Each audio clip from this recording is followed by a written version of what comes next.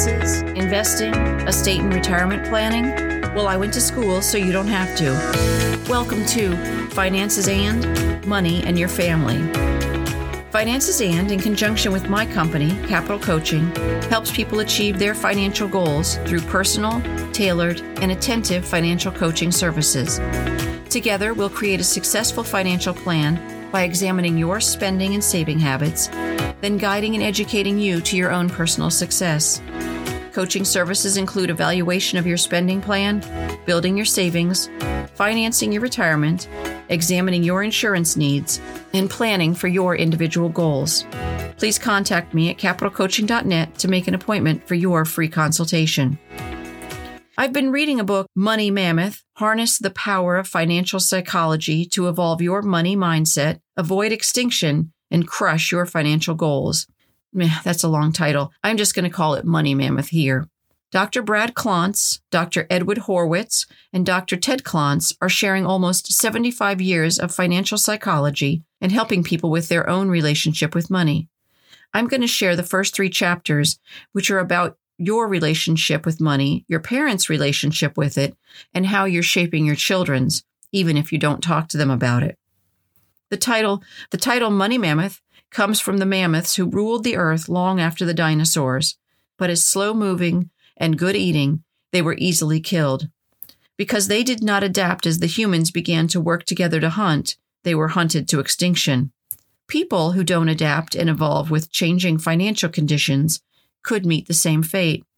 Financial inequality and our inability to change our own financial course, along with the number of people who live in poverty, will, they believe, lead to our demise, just like the mighty mammoths. Their examples include money is an enormous stressor for 3 out of 4 Americans. 45% of Americans have no savings.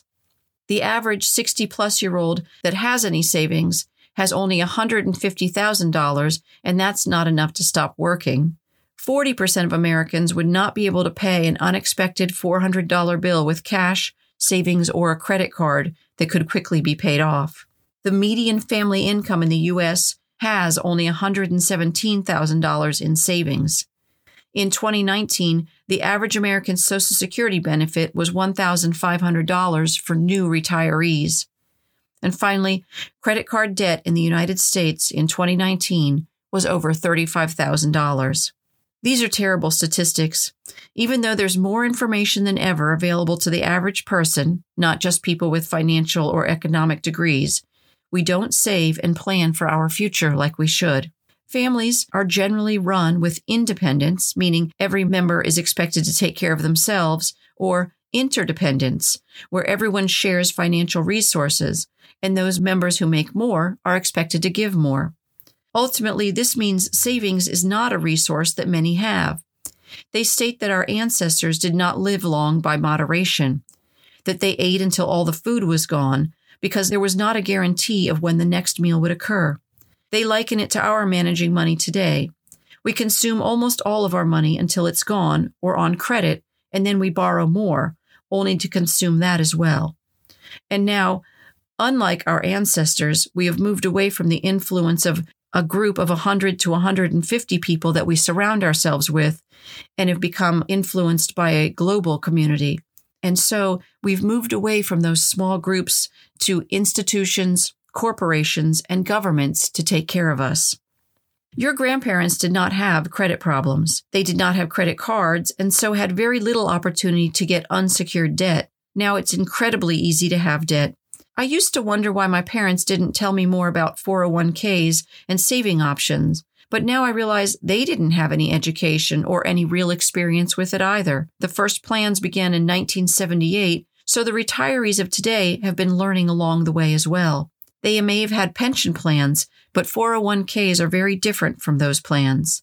The corporations who took care of their employees are almost all gone, and now it's up to the individual to care for their own retirement, and no one's going to do it for you. Not many generations ago, Americans were descendants of immigrants. Most left their homes to start over and escape political upheaval, poverty, calamity, disease, or disaster, or forced against their will. They did not come here with great wealth to pass down. They were scrappy, hard-working people who earned their money. And why weren't they rich? Because most did not hoard their money. High net worth people achieve their wealth by how much they save, not how much they make. By saving money or valuable objects, they're able to accumulate wealth, and then they can protect, preserve, and safeguard their hoard to have enough to become wealthy. Sadly, we focus much of our attention on how much we earn and not nearly enough, statistics show, on how much we save.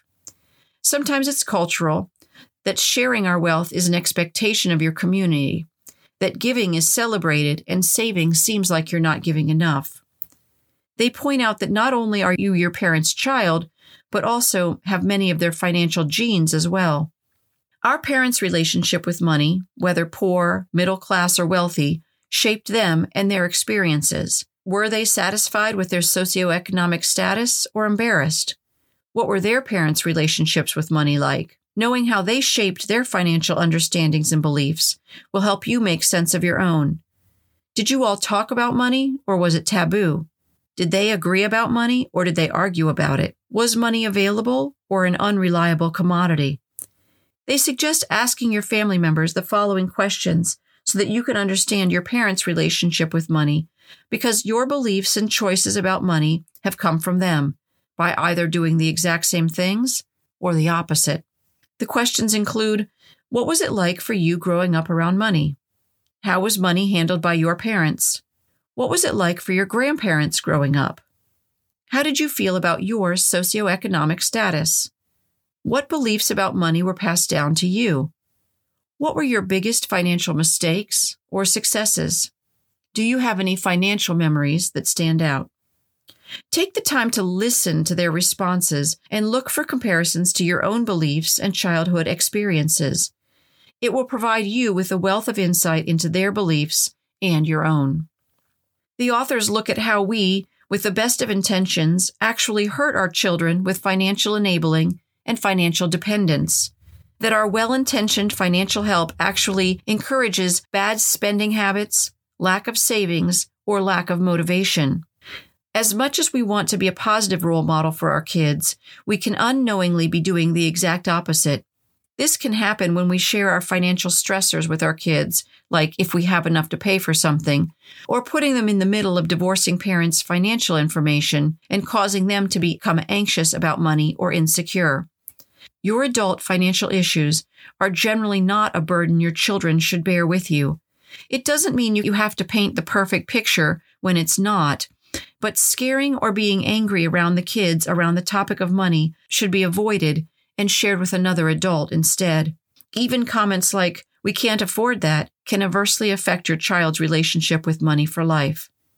Conversely, it's okay to question your own parents when it comes to financial management, because they may not know best. Loving them does not mean having to follow all of their financial advice. Finally, money can help motivate us when we start to experience the "I'd rather be doing something else" days.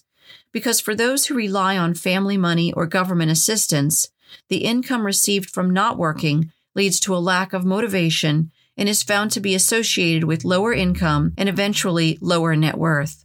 Financial dependence can destroy passion and the drive to do better, while financial enabling is providing so much that our kids don't know how to be responsible because all it's given to them leads them to higher credit card debt and lower income. The author's advice is, 1. Recognize financial help can hurt by reinforcing irresponsible behaviors and stealing their motivation and passion. Understand that the curse of too many options can hurt your kids from finding their own purpose and seeing it through. Acknowledge the curse of unstructured free time, that too much time on our hands removes our social and emotional benefits that structure, even a job, can give. Rip off the financial Band-Aid and set an end date for financial support with your kids and stick to it. Establish ongoing support, not financial, but emotional, to keep them strong and on their chosen path.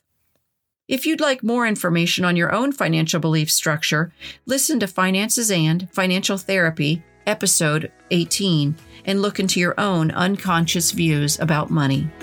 Thanks for listening to Finances and Money and Your Family. I know you chose to listen and I'm grateful. If you enjoyed this episode, please follow or subscribe for free in your podcast provider and share your favorite episode with a friend. I would love for you to be able to leave a review because it brings financial education to others and helps people find me more easily. Let me know what questions you have or topics you'd like covered by going to the website at financesand.net and leaving a message. You can also contact Capital Coaching for your personal financial needs at capitalcoaching.net. Finances and does not provide tax or legal advice, and nothing in this podcast is to be construed as such. Always consult a tax, accounting, or legal professional for advice on your specific situation. Remember, I went to school, so you don't have to.